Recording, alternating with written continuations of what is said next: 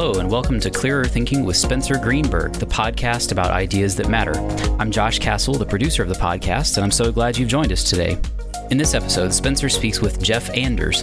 You'll notice that the beginning of this conversation touches on some of the same themes that were in the recent episode with Michael Nielsen, especially the segment about the rate of scientific progress. But then, this conversation moves on to other topics, including the replication crisis, fast iterative experimentation, and why Jeff and Spencer have taken such a different approach to social science than others in the field.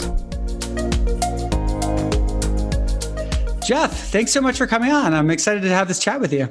Thanks, Spencer. I'm excited for the conversation as well. Great.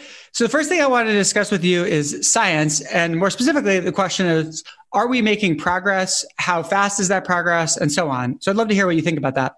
Sure. So one thing is, I think that it's actually really, really difficult to assess how fast scientific progress is going right now. You have basically, some people think that we're making tons and tons of breakthroughs. I mean, if you look at the total number of papers published, it's astronomical and continues to rise. Surely the number of papers is a really good proxy for how much science is occurring, right, Jeff? Well, this is something that leads a number of people to be concerned, because you have essentially, I don't know if you've seen the graph of the number of papers going up, but it's pretty shocking. And then there's something like a sense that we aren't really making as much progress as that. There was one analysis I saw where what they did is they looked at the significance of scientific breakthroughs. I believe they did that by asking scientists about how important they were. This is the Nobel Prize laureate test, right? This is from the Collison article? Yeah, from Collison article. Do you want to just describe what they did and what their conclusion was from that? Yeah, so it's an article on The Atlantic. People should check that out for a more sort of definitive rendering. But at least part of what they did was they spoke to Nobel Prize winners, they spoke to scientists about the importance of Nobel Prize winning discoveries I think they were doing this for physics. And so if you look at the beginning, when the Nobel Prize is first getting going, it's given out to a number of things that might not seem as important. Then there's a whole bunch of breakthroughs that seem really, really important. And essentially they're using scientists' subjective estimates of the importance of the discoveries that are receiving the Nobel Prize as a way of trying to estimate how much scientific progress is being made. Using a number of different metrics, it looks like total productivity so total scientific advance per scientist is going down. And it's a bit tricky. I myself suspect that this is the case, though I think it's a bit hard to prove it by looking at things like the reports of, scientists' subjective estimates for Nobel Prize winning things. So for instance, there are a whole bunch of advances right now in artificial intelligence. If it turns out that artificial intelligence is as transformative as some people think, either the positive or negative scenarios, then it'll be a little bit hard to say that the average productivity per scientist was going down because we were about to hit such a large, or we're in the middle of hitting such a large increase. If you look at the history, you have bursts of progress in different fields at different times. So it could very well be, and I've heard from a lot of people who seem to have a bunch of knowledge on these topics, that the rate of breakthroughs in physics is going down, but that doesn't necessarily speak to the total rate of breakthroughs overall. That's a really good point. And it seems just really clear that at least in the last 5 years, let's say, AI progress has been very fast, faster than most people thought would happen. But also, interestingly enough, a lot of the progress has not been so much completely new innovations per se, but just more processing, larger neural networks, more data, and then some cool tricks and some innovations. But that, in a sense, a lot of it's just been driven by compute data and size. Yeah, and this is one thing that makes measuring progress really very difficult. I have the same sense that most of the progress in AI is not coming from improvements in algorithms. It's coming from increases in compute. But then it's also pretty difficult to tell how much advance is happening overall in AI. So like there's some people who say that there's really a lot of advance occurring. Definitely GPT-3 is super impressive, but there's an argument that not as much progress is happening because we're just feeding more compute into the old algorithms, and to get things that are, much more transformative, you need new algorithms. So I think it's pretty hard to assess the progress in AI without having some sort of understanding of what really is going to constitute progress. Like, are you looking at the outcome in terms of how much society has changed? It looks like GPT-3 might change a bunch of things. Are you looking at advances in algorithms? And then there's a bunch of stuff recently indicating that some of the new frameworks or approaches actually really aren't that much more effective than things discovered 30 years ago. Yeah, that's really interesting. And I would just add to that I think there are certain things that really were improvements that were made. For example, generative adversarial networks seemed like a genuine improvement. And that allowed, for the first time, AI researchers to do things like generate photorealistic faces that people cannot tell a difference between a face that was invented by an AI and like a real photo of a human face, which is pretty amazing. So that was a genuine breakthrough. Then there's like rectified linear units, which seem to have some desirable properties when you're building neural nets that may actually be an advantage for some things. There's attention, which is the idea that's used heavily in the GPT-3 model for natural language processing. So there are definitely some breakthroughs, but then it's like, on some level, it's like, well, but those are important, but maybe the compute data and deeper neural nets is even more important. And then it's like, well, are we really making fast progress, or are we just realizing the problem might be easier than we thought it is? Yeah, and I think that's a great question. And I think that there's also a question of which problems are really being solved, where I think in a lot of cases, when you get advances in AI, what's happening is that we're realizing that there's some nice shortcut way to do a process that we didn't know that there was a shortcut for in the past. So like the way that humans produce language is certainly not the way that GPT-3 produces language, but it looks like if you take a very, very, very large amount of text and analyze a very, very, very large number of factors about it, then you get something that replicates a lot of the functions of regular language. And then scoring that in terms of total advance is really tricky. I mean, I think AI is one of the places where advances clearly are being made. And then I'm a bit uncertain between, medium low in terms of advances versus medium high or something like that. Mm-hmm. And just for our listeners who are not familiar with GPT-3, the basic idea is that OpenAI created GPT-3 by training it on huge amounts of text. And essentially, the only thing it does is try to predict what text is likely to come next. So one way to imagine this, imagine someone gives you a half-written essay or half-written piece of text, and they say, okay, write the rest of it. And it could be anything. It could be, a grocery shopping list, or it could be a piece of Python code, or it could be an essay or a poem or whatever. And then you had to try to write what came next.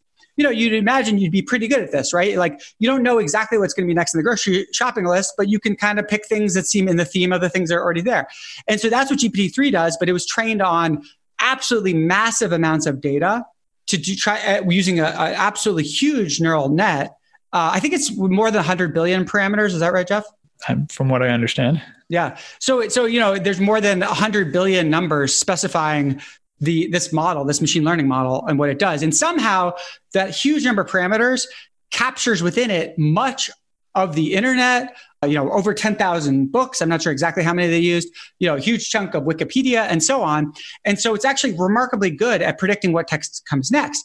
And one thing that we learned from doing this that I don't think everyone realized is that the idea of predicting what text comes next actually contains within it many different intelligence tasks. And that's one of the things that makes GPT-3 so unique and interesting, is that although it's only trained to do this one thing encompasses many things. For example, it can solve simple analogies. It can write poetry. It can write essays. It can, generate things in the style of other people. It can even do simple language translation. It can even write simple code, like if you're programming a website. And it's because all of those, in some sense, can be thought of as guess what comes next tasks. Yeah, and it's interesting. I mean, this is sort of a perfect case for reflecting on the difficulties of assessing how much progress is being made, because on one hand, or by one measure, you could say, well, this is tons of progress because now we have an algorithm that can do all sorts of things that we were not able to do before. On the other hand, there isn't a sort of conceptual breakthrough behind it. It's, a pretty simple idea. What's happening is we're just feeding more data and computing power through it. Yep. And so let's go back to the topic of science more generally. Yeah, sure. So my understanding is that there's two broad narratives about why science might be slowing down, if indeed it is. Yep. One of those is like the low-hanging fruit idea that, okay, we're doing science, but we're studying the physical world, and there's only one physical world. So we're going to first start by figuring out like the easy to understand things, and then the somewhat harder to understand things, and so on. And after we picked up all the low-hanging fruit, we're going to get slower and slower. And that's not our fault. That's just the nature of reality. It's getting harder and harder to find things we don't already know. The other narrative is that it's something to do with human culture or institutions, essentially that our processes of doing science are getting gummed up. We're getting worse and worse at doing these things, or our institutions are getting more bureaucratic and less efficient. And I'm curious, what do you think of those two theories? Yeah, so I mean, the low-hanging fruit one, I think, and the first thing to say here is that I think the metaphor is sort of, or the analogy is misleading. The idea of low-hanging fruit, you have your feet on the ground, there's some amount of fruit within reach. Once you've plucked that fruit, then you can't reach the higher fruit. Except that if you imagine instead that what's happening is not that your feet are on the ground, you're actually climbing through the tree, then, well, maybe after you pluck all the original fruit, then there's new fruit within reach, and then even more.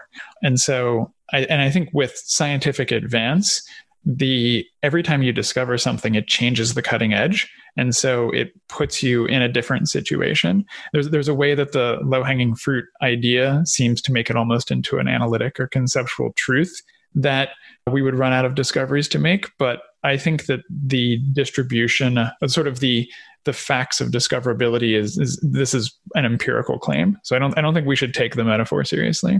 That's a really interesting point, and I think I agree with that. And I would also add the population of society is increasing, right? That should, we have more fruit pickers, right? A lot more scientists.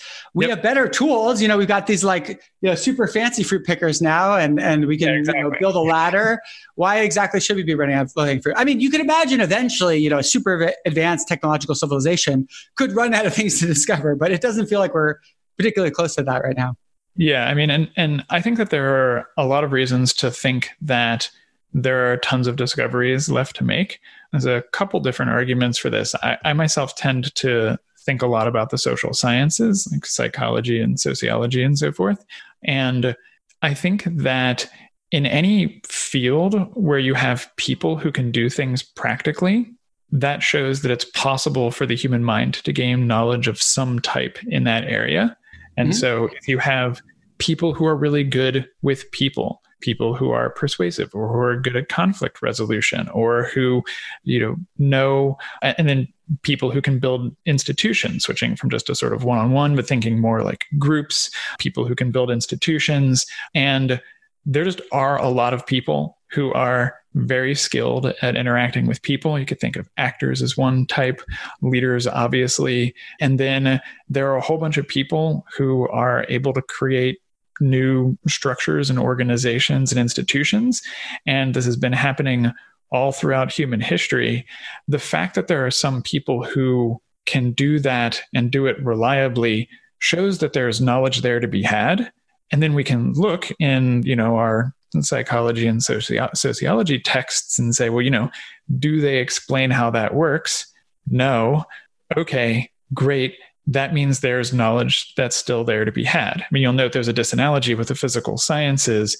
Everything that people can do in the physical sciences, you can explain how they can do it using our theories. But it's not the case that everything people can do in the domains dealing with people can be explained by the theories. Therefore, there are tons of additional truths to find. But don't you realize that people are magical and resist understanding through scientific means? I mean, that is what people would have said about, and did say in many cases, about the things that we do understand now. So it's not surprising that people say that, but it's really interesting. Like, if you think about the difficulties involved in understanding, really, so take quantum mechanics. You have things that are extremely small, like, much smaller than any, human unaided by some, advanced technology could see. And the way the entire system works is dependent in some way on how you observe it. So as you observe it, it changes, or, pick your favorite interpretation of quantum mechanics, but there's something strange going on with observers. And there's also the fact that the equations are sufficiently confusing in terms of what they actually correspond to in real life that we have a bunch of interpretations, and we know what to predict, but there's a question like, okay, many worlds interpretation versus Copenhagen interpretation. So we're dealing with a part of reality that is way beyond the realm of human senses and changes when we interact with it, and has defied a lot of attempts to understand in a straightforward way. And yet we still understand it super well. And so anything that you'd want to say about people, it's going to be pretty hard to argue that it's going to be harder than that. But I guess you could make the argument, and I don't know if I believe this, but you can make the argument that evolution is kind of like a mad scientist, because it's not planning in advance. Oh, I'm going to make a very coherent seeming creature. It's basically just layering stuff on top based on what's working in that particular environment, and then reusing things for other things. Sort of like people talk about, the eye is not wired up the way you might expect in a human, and it sort of could have been done more efficiently if it had been planned by an engineer. So you could imagine that human beings are just this incredibly complicated mess of sort of semi-random things that happen to work, like a series of hacks built on top of each other, and that might resist a kind of simple unified theory. What do you think about that? Yeah, absolutely. I mean, I think there's an important difference between the question of whether there will be a simple unified theory versus whether the thing can be understood at all. I guess I'd say it can't be so complex and so random that you don't have a lot of people who learn to work with it in practice. Like, if we've got managers and startup founders and actors and, orators and so forth, whatever the difficulty level is, they've learned to work with people. So, maybe if people are a big pile of hacks, okay, great. But it's a finite pile of hacks that we can learn to interact with and describe. Yeah, it reminds me of the book Impro. I don't know if you ever read it, but it's a book about improvisation. It's very fascinating because it talks about how the author believed that improvisation often seemed stilted and unrealistic, and he was trying to understand why that was. And what he realized is that a lot of improvisation misses like the social status dynamics in a situation. So he developed a bunch of techniques to emulate the social status dynamics, and which he felt made his improvisation much more accurate. And then he taught others to do this. And so that's an interesting example of me of someone doing, like, figuring out something about human psychology in an extremely applied kind of intuitive way for the purpose, in his case, of making art or making, doing effective acting. Yes. Well, and I think that when you look at how the histories of successful fields develop, you at least very frequently have people working from the perspective of engineering. They're trying to accomplish a particular thing. I mean, you could think about chemistry, for example, and then you have early chemistry, which includes alchemy, and then there's some more mystical parts of that. But there are the parts where people were simply trying to figure out how to break down things into the basic elements. And I think that, and this is something that's really quite interesting about how the social sciences are conducted today. There's a big difference between approaching something with an engineering mindset and then working on trying to extract theory from that versus trying to develop an abstract hypothesis and then test a person or a system that you don't understand very well. How do those differ, and what do you think the advantages of each approach are? Well, I think that one of the big problems in developing any field is getting a phenomenon that is sufficiently reliable and let's just say sufficiently reliably detectable that you can build. It's really interesting that so when you start off, among the first sort of scientific knowledge, we're going to get astronomy, where you're studying the stars, and the stars are, for the most part, fixed. And so you have the planets are moving around a bit more, but it's a very, very, very stable circumstance that you can study. And then if you think about what happened with Galileo, and, so Galileo, somebody else invented the telescope, but Galileo had the great idea of trying to point it up at the stars. Galileo looks up and, famously discovers a bunch of interesting things like the moons around Jupiter. But notably, what happened at that point was not that they, Galileo and, the other soon-to-be telescopic astronomers had a really good understanding of how the telescope worked and all the observations were reliable. That's definitely not what happened.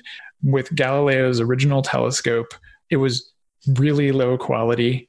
Other people looking through the telescope couldn't, sometimes they would see all 4 moons of Jupiter, and sometimes they'd see 2, and sometimes they couldn't see any. Well, I have to say, even with a modern telescope, I sometimes look at it, I'm like, what? I can't see anything. It's there's a subtlety to getting that to work right? Yeah, well, there's a bunch of things. So, there's the question of having your eye and brain adjust to what you're looking for. A lot of telescopes produce artifacts, like, when you look at the star and the star has its 4-pointed shape, that's not how the thing actually looks. That's, an artifact of how your measurement instrument is working. And also at the time, people didn't understand optics. So you had a device, and people were quite convinced that it worked for objects near the surface of the Earth. So you could look over the horizon and see ships coming in before you could see it with the naked eye. And then the ships would actually come in. So, okay, the telescope works. We don't know how it works, but it does work. And it shows us things further away than we could regularly see. But then you point it up at the stars. Okay, really sort of unclear what's going to happen. The thing that then happens in telescopic astronomy is people spend a ton of time trying to build better telescopes. You get larger telescopes, you get different ways of setting up the lenses, and the people are essentially repeating the same observations over and over again. So it's like, so how many times does Galileo try to observe the moons of Jupiter? Well, I'm not sure, but a lot. And then do other people at that point say, okay, well, that's done, I'm just going to go look at something else? No, absolutely not. You get a new telescope, you look at the moons of Jupiter.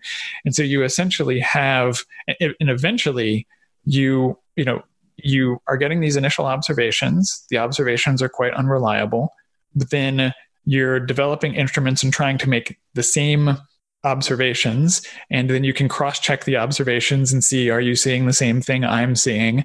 And then you'll have different theories about what you're seeing and so forth. But this is a process where the people are putting tons and tons of time into the development of the measurement tools and nailing down a basic set of observations that can be then used to calibrate those instruments. Okay, so I gave that example as a way of sort of as an example of what happens sort of in early science. When you think about, we could talk about physics more generally or chemistry, but notably when you look at fields like psychology today, it's really interesting. So there's replication crisis in psychology. And in psychology, you don't have this basic set of things that you can reliably measure, such that whenever you develop a new measurement tool, you test it against those things to make sure that your measurement tool is good. Well, I think psychologists might disagree with that. Like they might say, well, we have the Big 5 personality test that measures 5 factors of personality: openness, conscientiousness, emotional stability, extroversion, and agreeableness. And, we can, whatever we measure, we can then make sure that it has the correlations you might expect with those 5, among other scales that are kind of accepted. This idea of different forms of validity, internal validity, external validity, and so on. So, what's your thought on that? Yeah. So I think I would really want people to look a lot more at the dynamics of how surveys work. So the way the Big Five are measured is that you give people a bunch of survey questions and they answer those. And I know that, Spencer, you in your own work have spent a whole lot of time working on trying to get surveys to be more reliable. Yeah, it's been a fun and fascinating exploration. Right, but and fascinating because it's extremely hard, right?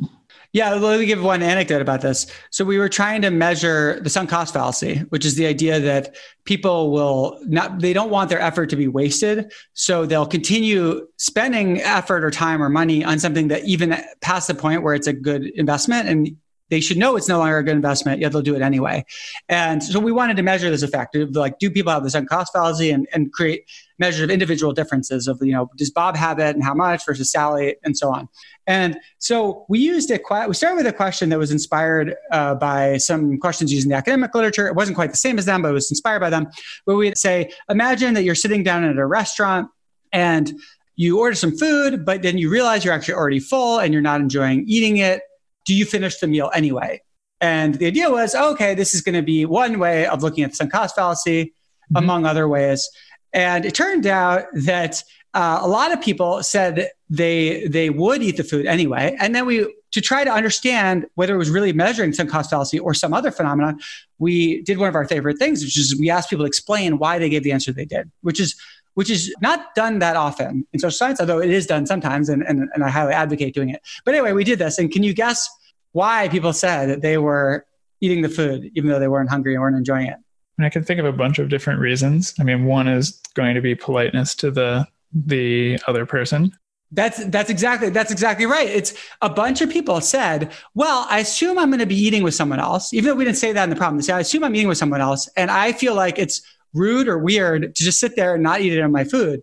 Yes. So then we said, okay, well, this is clearly not measuring what we intended. We modified the question. So we made it really clear that you're eating alone. And we're like, we got it. And we did the same thing. We tested it. We asked people to explain their answers. And this time it worked better. But now some people were saying, well, the chef put so much time into making this food. I would feel guilty about not eating it. Amazing. So we ended up, in order to actually get a question that we think is actually measuring sunk cost fallacy, we ended up coming up with this really complex scenario where you're walking outside and you walk by an ice cream truck and you buy ice cream and it's melting and you can't take it home with you. And it's we had to design the question so carefully to try to even measure this thing. Yep. Yeah. And so I think that what's happening there is you're engaging in the process of instrument refinement, right? You're trying, so the instrument is this question, right? If you have a bunch of questions, it's a survey, and you're looking at all of the ways that this instrument may or may not be measuring the thing you actually wanted. And it's not necessarily the case, of course, that the people's self-reports are accurate, right? It could be that they're falling victim to the sunk cost fallacy, but they don't want to admit that. And so post hoc come up with a rationalization about worrying about the chef.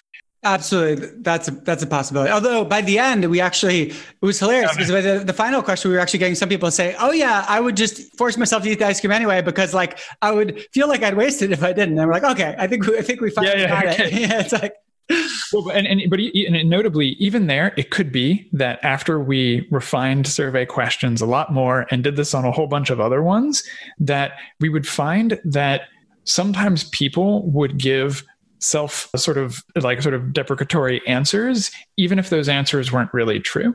And so, I've spent lots of time talking to people and asking people questions and helping people to explore what's going on in their mind. And the number of times people will say, oh, well, I just did this and there was no reason. And then you prompt them and you find, oh, wait, there was a reason, but they say it doesn't make sense. And then you ask again. And eventually this sort of quite complex and even, in fact, quite coherent sort of explanation comes out. So there's also a potential problem with people's self-reports, even when people are saying, okay, I'm just doing the sunk cost fallacy activity. I agree. It's more like incrementally trying to get towards a truer, more accurate measurement. Well, yeah, absolutely. So this wasn't meant as a criticism. It's rather that what you want to have is you want to have an instrument that stably gives the same answer. And so the Big Five could, like, the way of assessing that could be good. My guess is that it is probably pretty costly. I haven't looked into it in particular, so I guess I'm interested in your thoughts on this. For the Big Five, how long does it take to administer the relevance survey? Do people's answers stay the same over the course of time? To what degree are the answers affected by ambient conditions in the person's environment?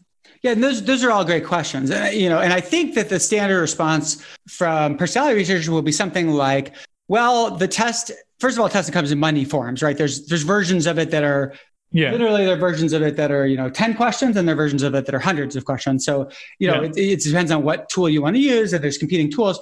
But for the kind of longer ones that are considered more robust, it's generally believed in the personality world that they're pretty stable across time. So you could give one to someone now and you give it to them in a month and they get pretty similar answers. But then, of course, it's like, well, what does pretty similar mean? How similar is pretty similar?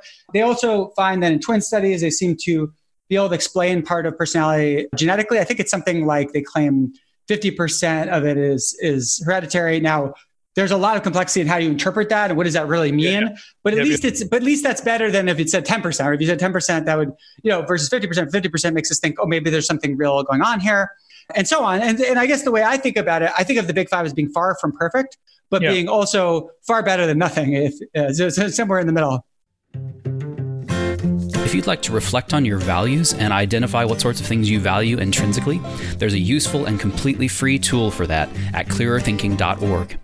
There are lots of things that people value: career success, friendship, family, having fun. But intrinsic values are special because they are our most fundamental values. We value them for their own sake, and we would continue to value them even if they caused no other effects. Now, like most people, you're probably not aware of all of your different intrinsic values, even though they may be influencing your behavior and goals in numerous ways.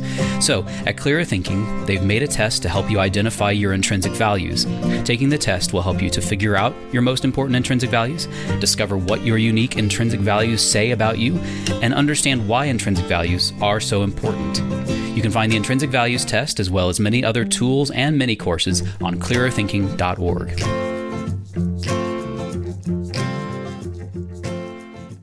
And I guess this is why I'm such a huge fan of the engineering style approach, where, I would be happy to grant that the Big Five is better than nothing, unless, of course, it's something like with engineering, you really need the thing to work. Like you don't want to have it be that you're sort of getting at the thing and like 25% of the time it works or something like that. Like when you think about something like the architecting of an experience, so you have companies that are putting together experiences for people. Disney, I think, is a great example here. You've got, Disney movies, but you also have their theme parks. And if they end up, so you think, how many different sort of micro interactions are you having with a Disney product? Like a lot. And what happens if you are happy with 60% of them, neutral on 20%, and very upset by 20%? Well, that might be not a good ratio. This is going to be really, really bad. In fact, you're going to need to get the strong negative reaction rate down really low.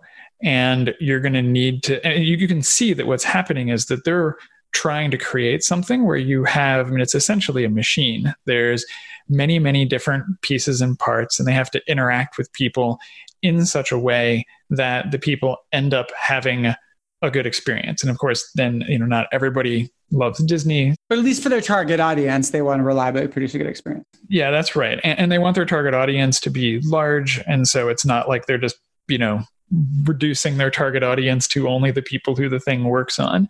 But when you think about the Disney engineering mentalities, there's this great story about, I haven't checked this, but the thing I heard, and so it'd be worth looking this up, but that when they were designing Disney World, I guess, or maybe Disneyland, there was a question about how to organize the sound system so that the sound would never feel like it was coming from any particular place. Now you could just think, well, we've got speakers and so forth, and obviously the effect isn't perfect, but you understand the idea that you just want to have it be that there's sound and it's ambient and it's not, coming from a physical speaker, that breaks the illusion.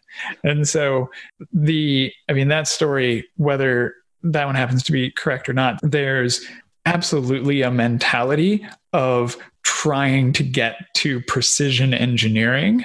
Yeah, Apple the same way, right? Like there's lore that Steve Jobs was involved in deciding what the bathrooms in an Apple store look like, right? Yes, absolutely. Apple, so you could think like Apple's a design company. Disney is also a design company in a particular way, and they're able to succeed at this. And then if you imagine the mentality of, imagine you have somebody defending the big five saying, well, this is certainly better than nothing. There are problems.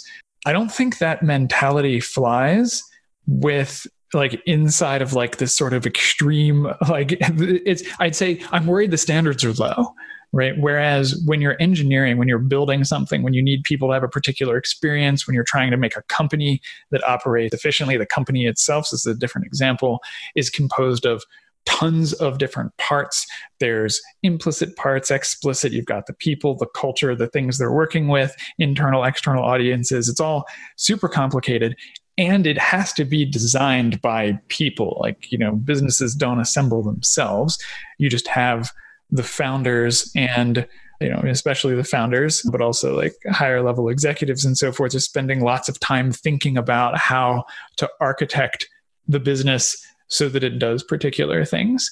And so I think if it turns out that in 30 years, people say, well, the big five, initially we thought it was stable, but it turns out it's less stable than we thought. And also it was on an audience that wasn't exactly representative. And also a bunch of the original studies didn't replicate. And it turned out that a bunch of people were fiddling with the evidence in various ways.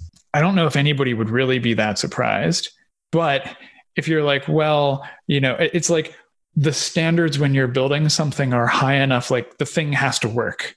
And so I think there's a really, really important difference in mentality. And then there's also going to be a very important difference in feedback loops, which is a further thing. With the big five, one of the biggest concerns I have is about circularity. Mm-hmm. So unlike some other parts of social science where you have had a really significant replication crisis, which we can get into in a moment, in the personality research, it seems like a lot of it has been holding up better. In other words, when people go to replicate it, they generally seem to find the effects for the most part that others have found, which seems like a really good thing. But when I've investigated these more closely, I have a sort of another kind of concern that comes up, which is that of circularity. Just as an example, imagine you do a big research study and you find some link between a personality trait and relationship satisfaction. Yeah. Okay. And you're like, cool. So we have this interesting, robust finding that, personality helps predict to some extent how happy you are in a relationship. But then you look in at the questions being asked on, let's say, the emotional stability, also called neuroticism facet of the big five. And it's questions about worrying a lot, right? For example. Yeah. And then you're like, well, but worrying a lot, of course, if your relationship is not going well, you're going to worry a lot. What have we actually proven, right? It's really, we've seen that asking people questions about whether they worry a lot is linked to whether they're having a bad relationship. Well, of course, right? And those are not the only questions on the neuroticism or emotional stability subscale. But now you're starting to say, what have we really figured out? And so with the personality stuff, I worry a lot about that some of the, not all the results, but that some of the results, when you really dig into them, you're like, well, we've shown something that we already knew or that is of course true, but we haven't really learned something new. Yeah, that's interesting. I think I'm a little less worried about what the sort of so there's this question of well, what did we really find? And I think absolutely in the long run, we're trying to figure out, how everything really works. And we want to understand how reality is set up. But one thing that we've learned over the history of science is that reality is extremely weird and maybe really far away from how we normally understand things. So I think that like the thing that I want to know is just, is it measuring something that's stable enough and low cost enough that we can calibrate our other instruments off of it? Finding out that it gives roughly the same answers from, month to month is definitely a positive sign. And then the more stable the thing is and the lower cost it is to assess, the more you can use that to then calibrate off of other things. And so, it could be that when you measure neuroticism, you're actually looking at, how bad the things are in the person's life because you're asking about worry, and the people are just worrying about things, and then maybe that things are going poorly is somewhat stable, and so you're actually measuring some fact about their environment rather than some sort of invariant fact about the personality. I'm okay with that. If it turns out that the personality tests are measuring something else, okay, cool. In lots of cases, you identify a physical phenomenon or you identify some natural phenomenon, and then later you conclude that it's different than you thought. The key point is whether the phenomenon is actually real. I'm pretty convinced that the Big Five is measuring something that's reasonably stable. Again, not perfectly stable, but I've seen enough studies now that have measured at different points in time on the same person, and the correlations are pretty good. So I think I'm more worried about the predictive validity of it. In other words, like what can you use it to accurately predict, than I am about the stability of it at this point. And yes, it's noisy. Like if you take it on a day where you slept badly and in a bad mood, you'll probably get somewhat different scores. But I think at least what I've seen is reasonably good on that. But why don't we talk about the replication crisis more generally, which for those of you who don't know, the replication crisis is this idea that in social science, increasingly we've come to learn that many studies, when people try to do the same study again or a very similar study again, they don't necessarily replicate the original finding. And my best estimate is that if you randomly sample from top journals in social science, their findings, that maybe something like 40% of them won't replicate, although that number is debated and it's a little bit hard to say because in practice, we can't truly randomly sample. Like, it's not equally easy to replicate any given study. So we're going to tend to replicate the ones that are easier to replicate. And, some people debate how to analyze the statistics. Is it 40% or 50% or whatever? But that's kind of where I land. So curious to hear your thoughts on this. Yeah, I mean, and this sort of ties into some of the things that I was saying earlier, and maybe even continuing the line about the Big Five personality test. I think what happened in telescopic astronomy with Galileo is really instructive. You could say that that was the first replication crisis. Obviously, there were ones before it, but Galileo looks through the telescope, sees the moons of Jupiter, gives the telescope to other people. They fail to replicate his findings. And I think that's usually taken as a sign of them being biased or something, right? But you're saying no, it's just like the tool is hard to use, and it wasn't that obvious what you were looking at. Yeah. There's a standard story about how the people weren't open-minded, but this was a handheld, really low quality telescope. I mean, this is, first telescope used to look at the stars, and the people will not have had time to learn to use it. And it's really difficult to tell telescope artifacts apart from real things that you're actually seeing. And you had genuinely interested people who were trying to discover the things. And in fact, I read about there's some professor nowadays who's talking about their students and giving them something like a replica of Galileo's telescope and having them look, and then some of them see the moons and some of them don't, and some see some of them, and so on. So it's not like religious bias has clouded the minds of the people who were doing that. Rather, what was happening was you had a new, very intriguing but low quality instrument, and so you were getting uncertain readings. At that point, like the way that the science didn't develop was Galileo takes one measurement and reports it. Everyone believes it. Some number of years later, there's, other findings have been called into question. And so we're testing things in general. Someone decides to replicate it and also points a telescope up at the moons of Jupiter, second observation, fails to see them. And now there's a crisis. Okay, that's not what happened. What happened was that Galileo will have made a very, very, very large number of observations. And all of the other telescopic astronomers will start trying to make those observations. And the total cost of an attempt to make an observation is, well, you got to get a telescope. So there's an initial upfront cost. But once you have it, the cost is extremely low. And so the total number of attempted replications is going to be extremely high. I mean, I'll say at least 10,000. It's obviously going to be more than that, right? And so when I look at the replication crisis in modern psychology, and you have an instrument that the person has used in their experiment, maybe they've only used it once. So this is a new instrument, and they found a result. And then someone else tries to use that instrument and doesn't find the result, then, well, of course, I mean, it's not a particularly refined instrument. This is what you would expect. The thing you really want is not to replicate some of the studies or a statistically significant sample of the studies. What you really want to do is replicate the studies like 10,000 times each. That would be a dramatic departure. My understanding is that something like 4% of studies get replicated or lower, and usually the replication is done by the same team that did the first one. Yeah. Well, so, and the reason I'm saying, 10,000, if we're thinking about the number of times that observations were replicated in telescopic astronomy, it's obviously many more than 10,000, but this is also going to be true for a bunch of the basic things in chemistry, in physics, and so on. In the fields that became successful, they didn't replicate 4% of the findings once. They had a basic set of observations that were replicated thousands and thousands of times. Now, and then as soon as I say that, you're like, oh, but the cost of replicating a psychology experiment is actually pretty high.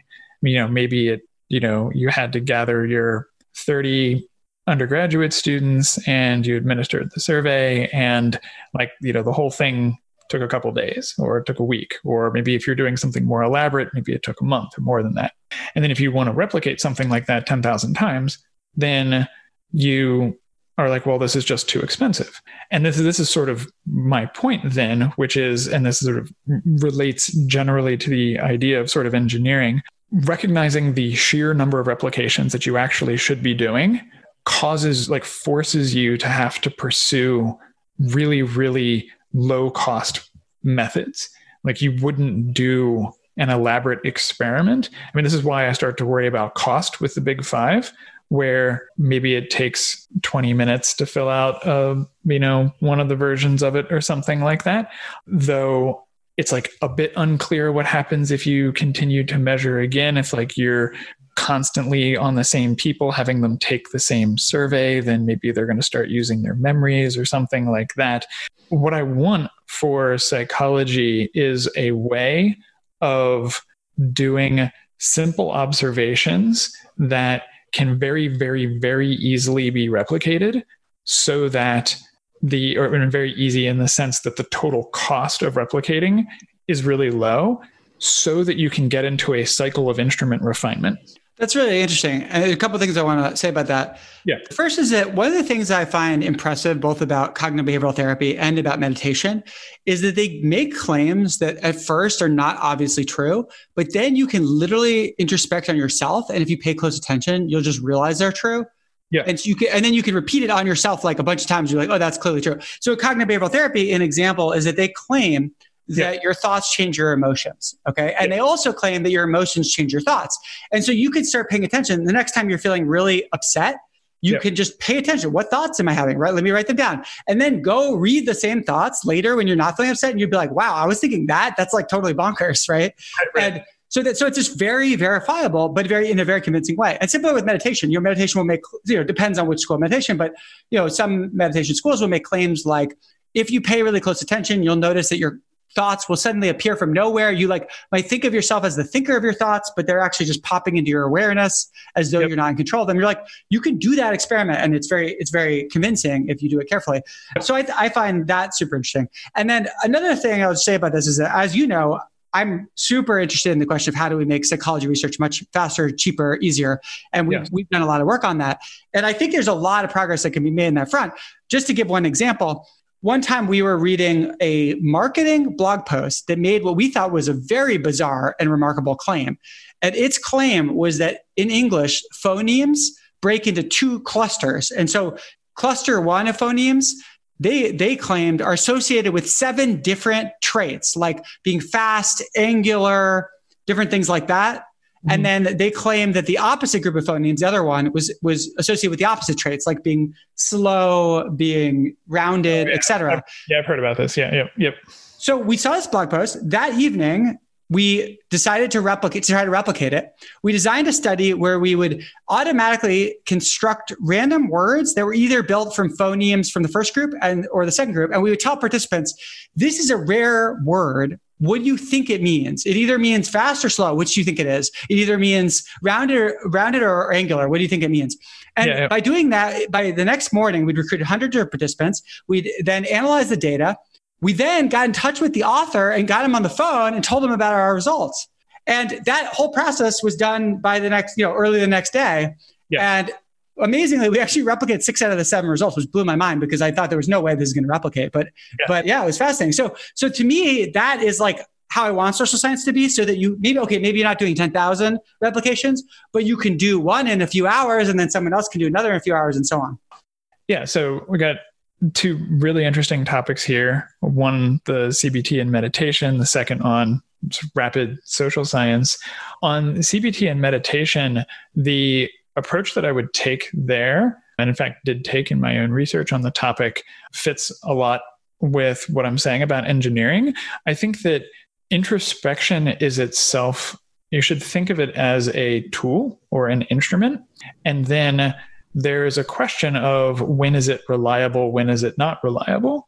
You could say something like, well, you just tell people to pay attention to their thoughts, except that different people will interpret the instruction, pay attention, or the category thought really differently. I mean, I'm familiar with cases of people learning to introspect where the people had difficulty introspecting because there was a lot of things that were occurring in their mind that they hadn't classified as the sort of things that you would introspect on. Interesting. It's sort of like if you imagine them looking at the dashboard of their mind, you're like, look for flashing lights.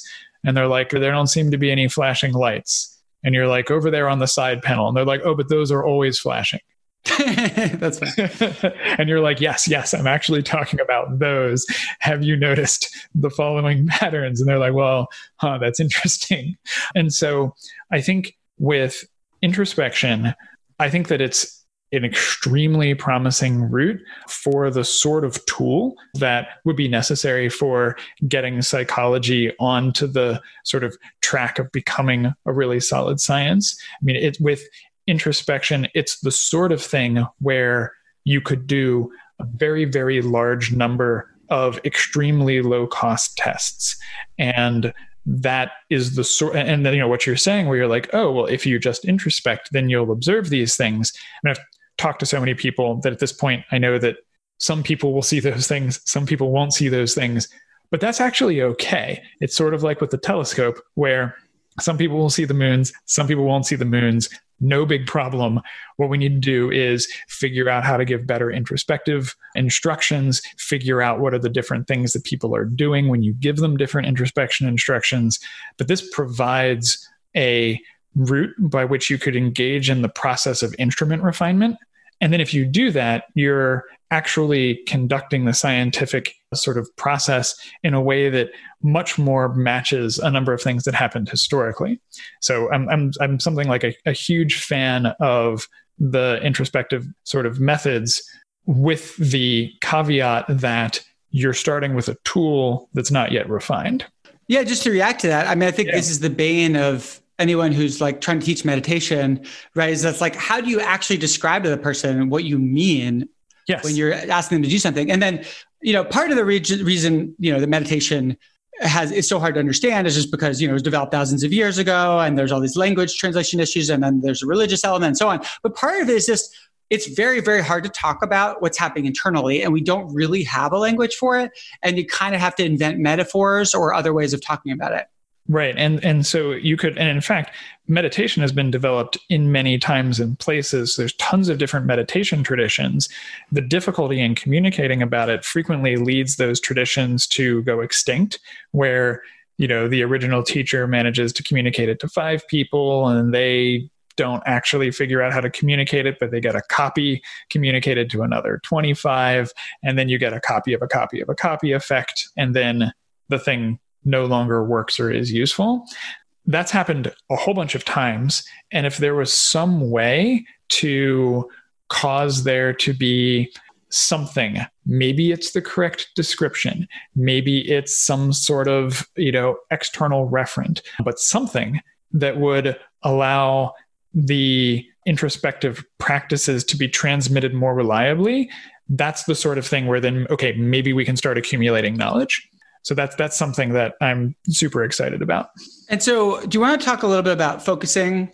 Sure. Yeah. So a great example of an introspective technique is the technique focusing, created by Eugene Gendlin. So people who would like to learn about this, there's a book, Focusing. You should check out the audiobook because you get to actually hear people going through and using the process and talking about it, and hearing people actually doing that is much more instructive than just reading about it in a text or in text format. But essentially, there's a process or procedure whereby you find felt senses in your body, and then you attend to them and you try to find words that sort of capture what's going on. I mean, if you're interested in this, then check out the audiobook. And then Gendlin developed this technique looking at patients in who were in therapy. Some patients seemed to be getting better and some didn't. And Gendlin thought that he had distinguished an important difference between the way that the people who were improving were interacting with their own thoughts versus the people who were not improving. And so by studying that was sort of the original story for where focusing came from. But I think focusing is the most sort of promising publicly available thing out there. And I think that attempts in this direction are really promising. And it's the sort of research I think is really valuable. Yeah, I think that's the really interesting example. And for me, I found focusing quite interesting. And it certainly helped me think about the incredible importance of being able to make correct introspective observations on yourself. And it also got me thinking about one other thing I'll just mention quickly, which is that I think a lot of times people don't feel like they really understand themselves, or they don't understand their emotions. Like they might feel angry, but they don't really know why, and they have trouble seeing why.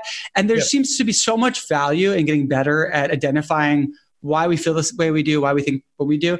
And just one technique, just as a kind of useful takeaway that I found, I call it the inner why technique, which is that if you can learn to notice right when your emotion shifts, it's often a lot easier to tell why, because basically there's just not that much has happened in the last 3 seconds, right? It's like, 3 seconds ago, this person had not said this thing and now they said this thing. It's the only thing that's changed. And suddenly now I'm feeling angry. It's like, okay, it's probably because of what they said. And I think it massively improves introspection. And I think some of the time when we can't figure out why we feel something, it's actually because it happened 10 minutes ago and we actually missed that moment when the emotion changed. And so we don't know what to pin it on. So that's just been really useful for myself. Yeah. And actually, I mean, there's a bunch of literature that's quite skeptical about introspection, though notably a lot of that research is not looking at trained introspectors trying to introspect on things that are happening at the time. And so I basically think, I myself have also gotten a lot of mileage out of trying to pay closer attention to what's actually happening in my mind right now. And, what thought did I just have right before the emotion changed, or what event just happened right before the emotion changed? And I think that it's very easy to have a self-concept as a person who doesn't care about X or wouldn't react negatively to Y, and then to fail to sort of put the dots together when actually, you do react to one or another thing. Yeah, I think that's such a good point, because if you can zoom in on that 3 seconds when your emotion changed, you might learn, oh, wait, no, I really am the sort of person that gets angry when someone does this thing, even if I don't think of myself that way, because I just saw that it happened.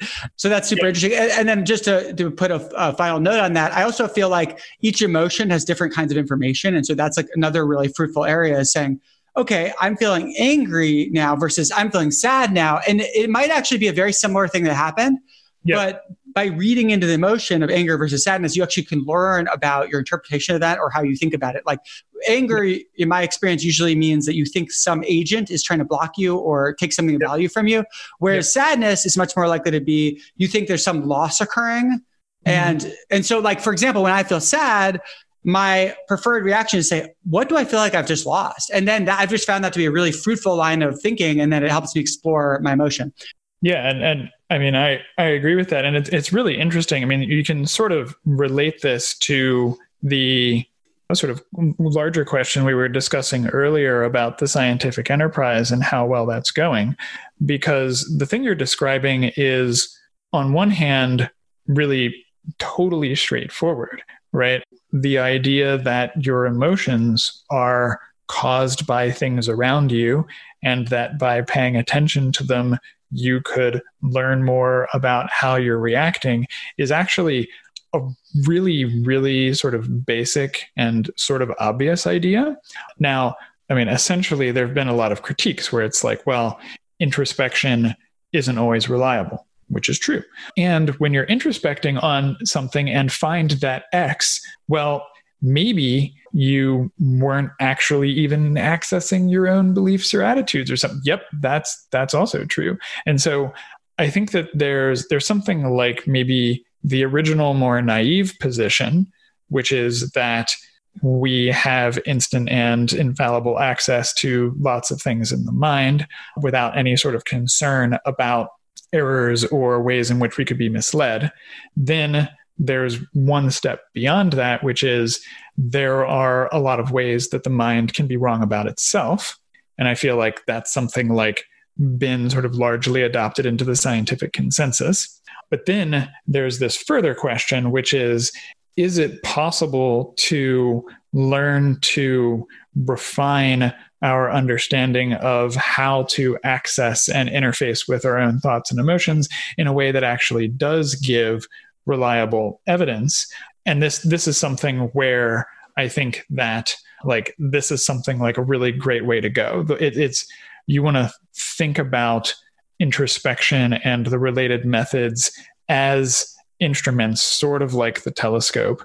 Note that different people will use it differently, and you will use it differently from time to time. And also, you don't really understand how the relevant correlative optics work. Like, how does introspection work exactly? You don't know.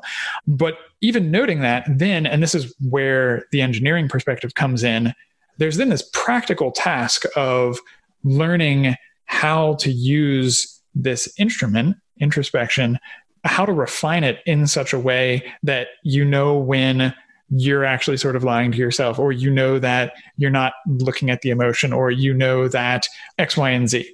And so I think that then like I think that then there's this interesting question of where science should go overall, and how, we talked about solving the replication crisis. You also mentioned your own efforts in going for much sort of faster testing. You talked about, really, within the space of less than a day, replicating a bunch of experiments with a large number of participants. I mean, I maybe you could point me to somebody who's doing it better, but I've thought that your work in trying to refine the instruments, like the sort of the modern favored or the contemporary favored instruments, is the best that I've seen. Like, if I hear about a survey that has, been used once or twice on a group of 30 people, and it took, a little while to assemble the people, and so maybe the entire thing took a day to do, that seems really not promising to me as the sort of endpoint for what measurement will look like when psychology becomes a mature discipline. it's got to be that we're using methods that have been tested, like, to keep it simple, 10,000 times as much, possibly more, and that are much, much cheaper and much, much faster.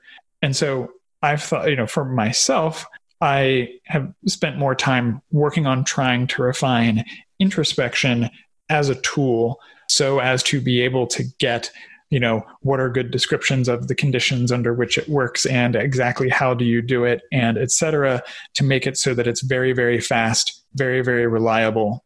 And then I see your work as on surveys where you talked about refining the survey questions sort of over and over again. That is exactly the sort of thing that should happen if surveys are going to be the future of psychology. I mean, you want to get it to be that you can extremely quickly use surveys that what the answers actually mean, or even that's too high of a bar, but something like you want to be able to get access to, you want high volume and low cost and reliability in use. And so I've seen a bunch of your efforts as trying to push things in that direction. And so I think one or other of these things are the sorts of things that could be used to try to solve the replication crisis. But note that they have a really similar core, which is that they're trying to refine the instruments to a point where you can very, very reliably do certain types of measurements. Yeah, and I think there's a really strong analogy between the work that you do and the work that I do. And we're both trying, in some sense, to tackle the question of how do you understand how humans work in a much more reliable way. And I'm using a technology-focused strategy, but also process-focused, like processes for honing questions, things like that. And you're approaching it from the opposite direction, I would say, in some sense. But it's interesting. And I think there's, advantages and disadvantages of both of those approaches. And obviously, each of us thinks our approach is superior. Otherwise, we would have switched to the other person's approach. But that being said, there's also a complementary nature where there's certainly things that are better to study one way versus another. Are world events affecting your mental health? Try Uplift. The Boston Globe said this app could be the future of mental health, and it's used by thousands of people. In a study on Uplift, users felt an average of 52% better in just 1 month.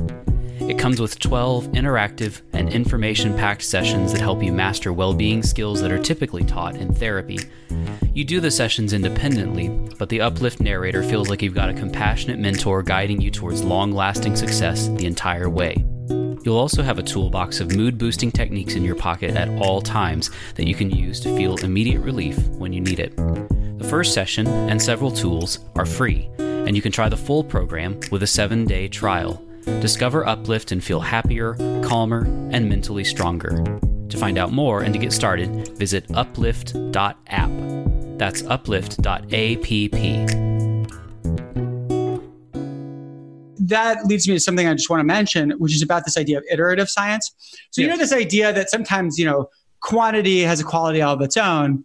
And I would argue that speed can have a quality all of its own sometimes as well. And what I found with doing super fast, iterative social science research, it can be almost a completely different type of thing, where, just as an example, we'll be running a study on something. The first study, what we'll learn is that study was a total train wreck. We'll use what we learned to design a better study. We'll run that, and we'll learn that study was flawed. We'll use what we learned from that to run a third study. We're like, oh, now we're actually learning something. But we haven't, but turns out we haven't answered all the questions. Then we run a fourth study. I mean, sometimes this will happen 7 times. We'll run 7 studies that from the outside are like, they're kind of similar, but from the inside, it's like, no. But the first 2 were like completely not learning the thing we intended to learn. And then we started sort of learning it, but we're still not there. And so to me, that's actually like, it's like the world is such a complicated place that I become increasingly skeptical that you can think of a hypothesis, design a study, test it with a randomized control trial, and like have sensible results, all but the rarest of times. Like, sure, maybe there are such geniuses that can do that, but in practice, for the vast majority of social scientists, it seems to be much more plausible that you actually need to do studies just to learn how to do studies, if that makes sense. Yeah, well, absolutely. I mean, I think that what you're talking about is something like contact with the object, like a really sort of zoomed out, sort of very intuitive idea might be that if you're studying an object, you want to get into a lot of contact with it. Exactly. And so the introspection is a great example here where, there you have a mind, you're trying to get in contact with the mind.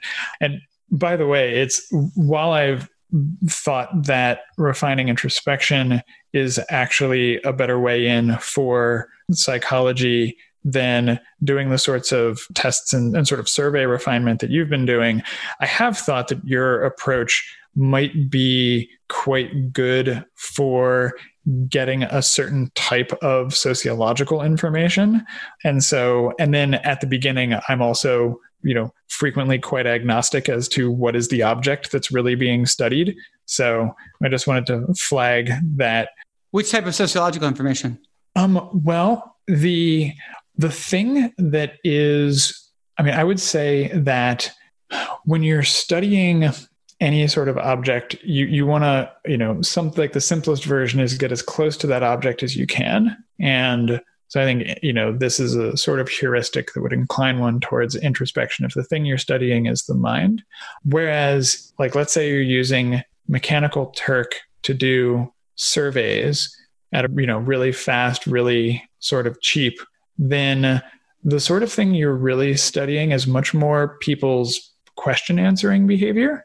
And it's going to be substantially harder to go from that, at least, and this is prima facie. It's like in these things, it's frequently difficult to tell what avenue will unlock which other avenue, but it seems, at least prima facie, like it's going to be harder to go from people's question answering behavior, where you're not working with the same people over and over again. You're working with different populations to get from their answers to something more like the mental dynamics. Whereas I could see something like the super fast tests as being like a much more flexible version of polling, where you're learning a lot more about what people are reporting. And then, of course, if you have other reasons to believe that reports are more or less accurate in different times, then that's great. And you can bridge from one to the other. So you could say social phenomenon about how people report their identity and how people report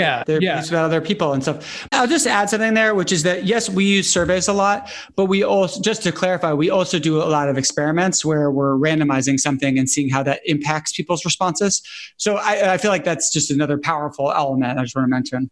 Yeah, sure. Absolutely. I have a lot of respect for your approach and don't expect that I'd be able to summarize it in a way that captured all of its virtues.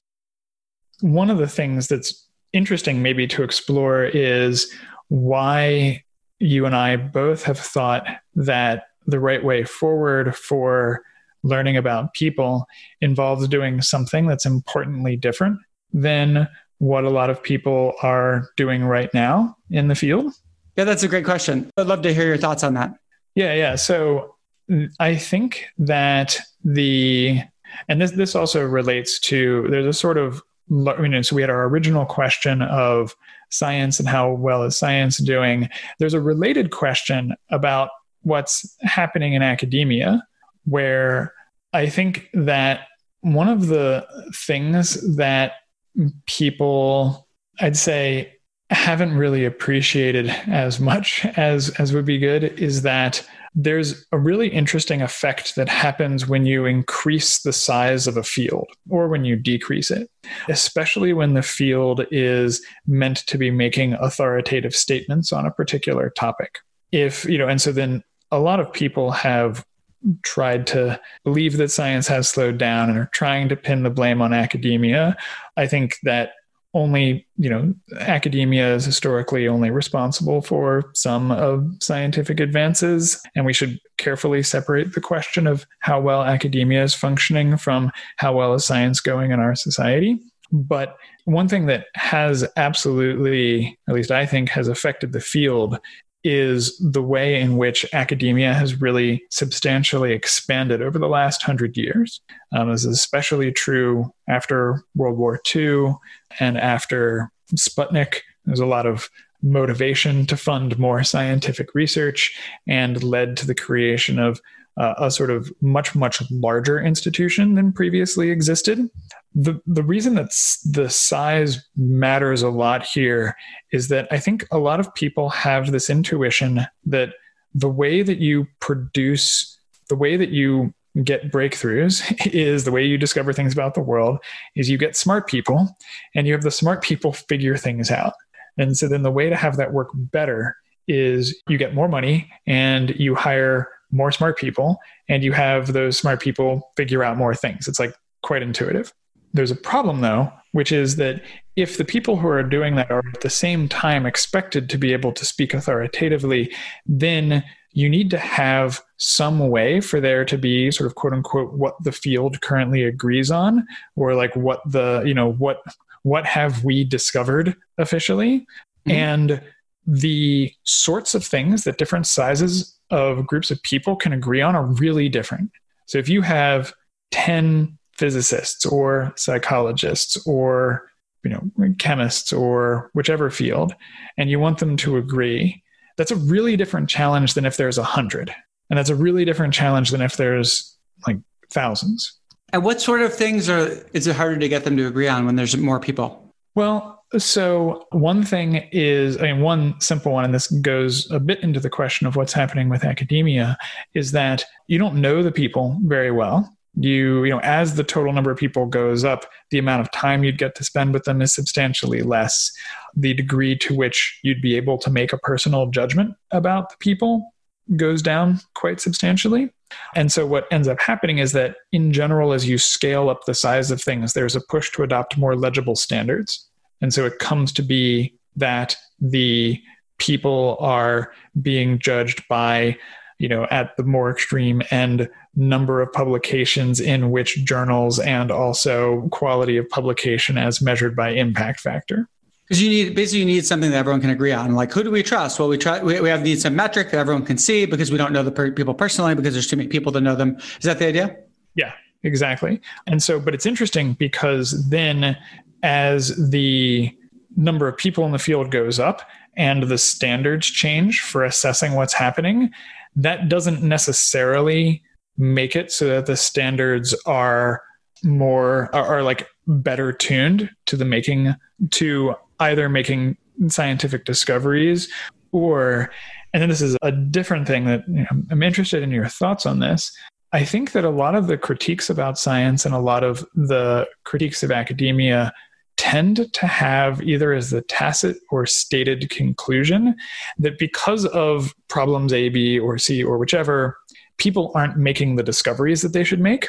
I've been exploring the possibility that actually people are making lots of discoveries and are figuring things out in a way. This is a really pro sort of establishment attitude in a particular way. I think that in general, smart people do figure things out, and usually, not always, there's things like confirmation bias, but usually they can tell when they are figuring things out, and when they're not, then they switch to something that seems more tractable. And so I currently think that a lot of what's happening is that there are lots of people who are doing research, they are discovering things, but the discoveries and the things that they're figuring out aren't getting added together and incorporated into a standing body of knowledge. I mean, another way to say this is that you could think that the problem is a problem of discovery, but I think it's actually more a problem of accumulation. Yeah, well, if the replication crisis is real, and let's say, for the sake of argument, 40% of social science results don't hold up, but they're in the public and they're published in papers in good journals. It's like that's not a house that's not a foundation you want to build your house on, right? It's like so much of that doesn't hold up. That how are you going to build on top of that? Yeah, and I think the replication crisis is a really good sort of data point or part of this, in that the problem for replication, at first glance, you might think the problem is, well, those particular studies that don't replicate, and then maybe some of the other studies don't replicate. So maybe we're not discovering the things that we think that we're discovering. I absolutely do think that that's a problem. But there's this larger problem, which is now that you know that a certain percentage of the results aren't going to hold up, it's much harder to tell whether, like, which of the things you should believe. And so this makes it so that the things that are being discovered, it's going to be very challenging to recognize them as actually having been discoveries. Yep. And I think there's examples where whole bodies of literature grew out of a paper that now has been called into question. And then you could see why people would be increasingly reluctant to, build on these foundations if they're not sure they're going to hold up in 10 years. Yeah. I mean, I think we can be confident that people are going to continue publishing papers and doing studies. But even if the people branch out and, people aren't building on previous things or just building new things, I'm trying to figure out how to sort of convey this concisely. But so take, for instance, your work in getting the surveys to be more accurate reflections of what you're trying to measure. As part of doing that, you probably had quite a large number of insights on the topic of how to do better survey design. That's the sort of information that is really essential and the sort of thing that you'd really want to be taken into account.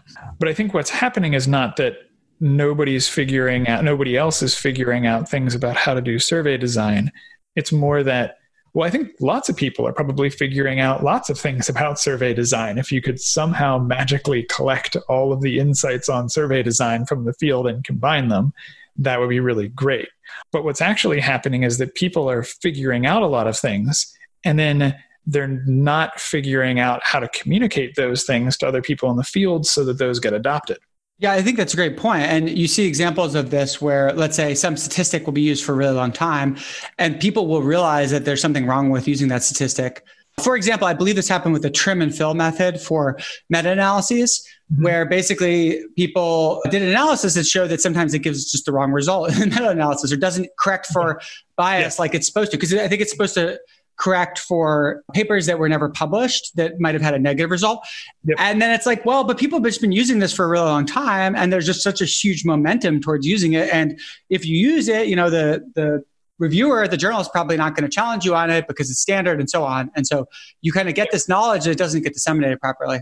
Yeah. And so it's interesting because I've thought that in terms of sort of your and my approaches to these things, they seem like the sorts of things that are designed to produce new tools that would allow a bunch of researchers to work together in a way that made it much easier for them to share information.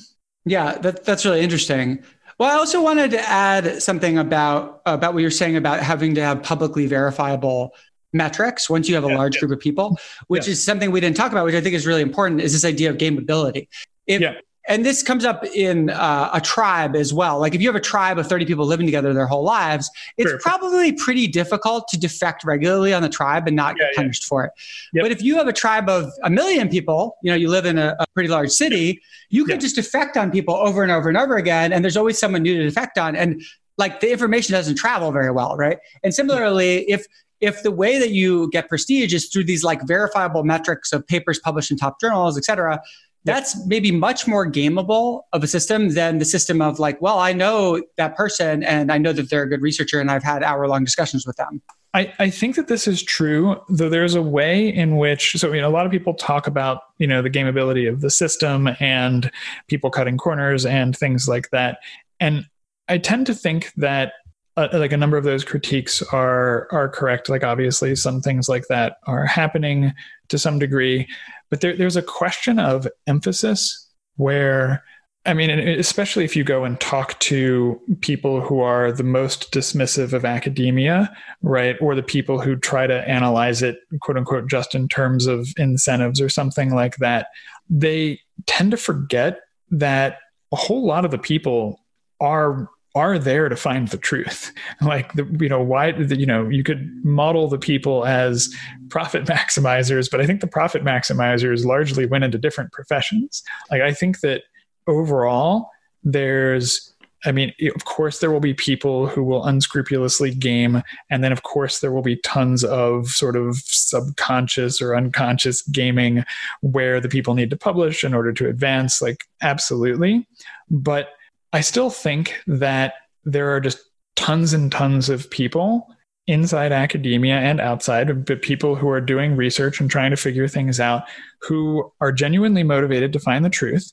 I'd love to know the percentage, but I don't yet think that the gaming has encompassed 80% of the whole. I think it's less than that. I think that's an excellent point. And, sometimes people say these really silly things like, well, people have no incentive to get the right answer. It's like, actually they do. They want to think of themselves as a scientist and they want to understand this phenomenon and so on and so forth, right? And the fields, like in the long run, really reward seminal contributions. Like if you figure out something important, then once the field eventually figures that out, then they remember it. And so there's absolutely a huge incentive from the profession for people to really figure things out. I would also add, though, that there may be a weird kind of evolutionary selection bias that operates against that, which is that if someone is willing to cut a lot more corners than someone else, but the way they're cutting corners are not obvious in the finished product of the paper. People say like a paper is not the science itself. It's like, a marketing version of the science, right? It's like summarized, boiled down to its essence, but it hides a lot, and it necessarily does because, if it didn't, it would be hundreds of pages. So if someone is able to cut corners that don't appear in the final paper and therefore are not obvious to anyone reading it, they're going to tend to succeed faster and their careers will grow faster. What do you think about that? I mean, absolutely. As an abstract general point, gamers inside of systems frequently have advantages because they're optimizing for one thing rather than another. So absolutely. But I think that, and then this sort of brings us back to a question about the state of the science and what helps sciences to advance. The more it's possible for people to share discoveries and check with each other, the harder it is for people to game the entire system, because you essentially, and it's much easier for there to be a coalition of people who are not trying to game it or whose gaming propensities are notably lower. And so in mathematics, for example, you can check whether the results follow, or if you can't check because it's some subfield, then someone else can check, and the checking is reliable. So the gaming isn't going to occur at the level of proof. There is this weird question of how important the different questions are. And so maybe there will be gaming occurring around the question of how important the things are. But I think it's really notable because in the fields that have come up with better ways for people to be able to check each other's results, I think it reduces the ease of gaming quite substantially. And so I would say like in math and physics, it's substantially harder to game the system than it is in psychology or in sociology. And that's not necessarily the inherent quote unquote nature of the thing. The mind is mysterious. Will we ever understand it? It has to do with the stage that the thing is at. I think that if it was possible, if you had much more refined instruments that allowed people to much more easily do high volume testing of things, it becomes harder to game the system. It still is going to be possible. Having a perfect system, seems like it's solving a different problem with human nature. But I think that if the more you have the actual ability for people to share and check each other's things, the easier it is for the more truth-oriented people to form a coalition. Yeah, if you knew that lots of people were going to go try to check your thing, you suddenly, even if you wanted to game the system, suddenly your incentives change, right? It's a lot riskier. Okay. And then also just the question of self-deception becomes one where if you start self-deceiving, you're going to uncover it much faster. Yeah, if you had either a really reliable introspective method or a really reliable, fast mechanical Turk-based survey method such that something comes up in conversation and so you check it. Somebody pulls out their computer and runs 1,000-person study at the press of a button. I've been known to do that to people after dinner conversation. Exactly. Right. So if you had refined enough tools in that direction, or if somebody makes a claim and then people all introspect and they're like, no, I don't, I don't really get that. Then it provides this check. And so this is why this is one of the reasons that I think the development of reliable, high throughput, low cost, or instruments that let you do that sort of testing is essential, and why you actually see things like that happening in the history of science. Jeff, thanks so much for coming on today. This was really interesting. Yeah, thanks, Spencer. This was great. Thanks again for listening. If you have questions or comments, we'd love to hear from you. You can email us at clearerthinkingpodcast@gmail.com, or you can call and leave us a voicemail at 321-341-4669. And by the way, if you do leave us a voicemail, we might use the audio on the show. To find out more about Spencer, visit spencergreenberg.com. To find out more about Jeff, take a look at his bio in the show notes. And to find out more about our show, visit clearerthinkingpodcast.com. If you like the show, we hope you'll rate and review us wherever you get your podcasts. We also hope you'll subscribe to our email newsletter called One Helpful Idea. Each week, we'll send you one idea that we think is really valuable that you can read about in just 30 seconds, along with that week's new podcast episode. You can sign up for the newsletter on our website, clearerthinkingpodcast.com. Thanks, and we'll see you next time.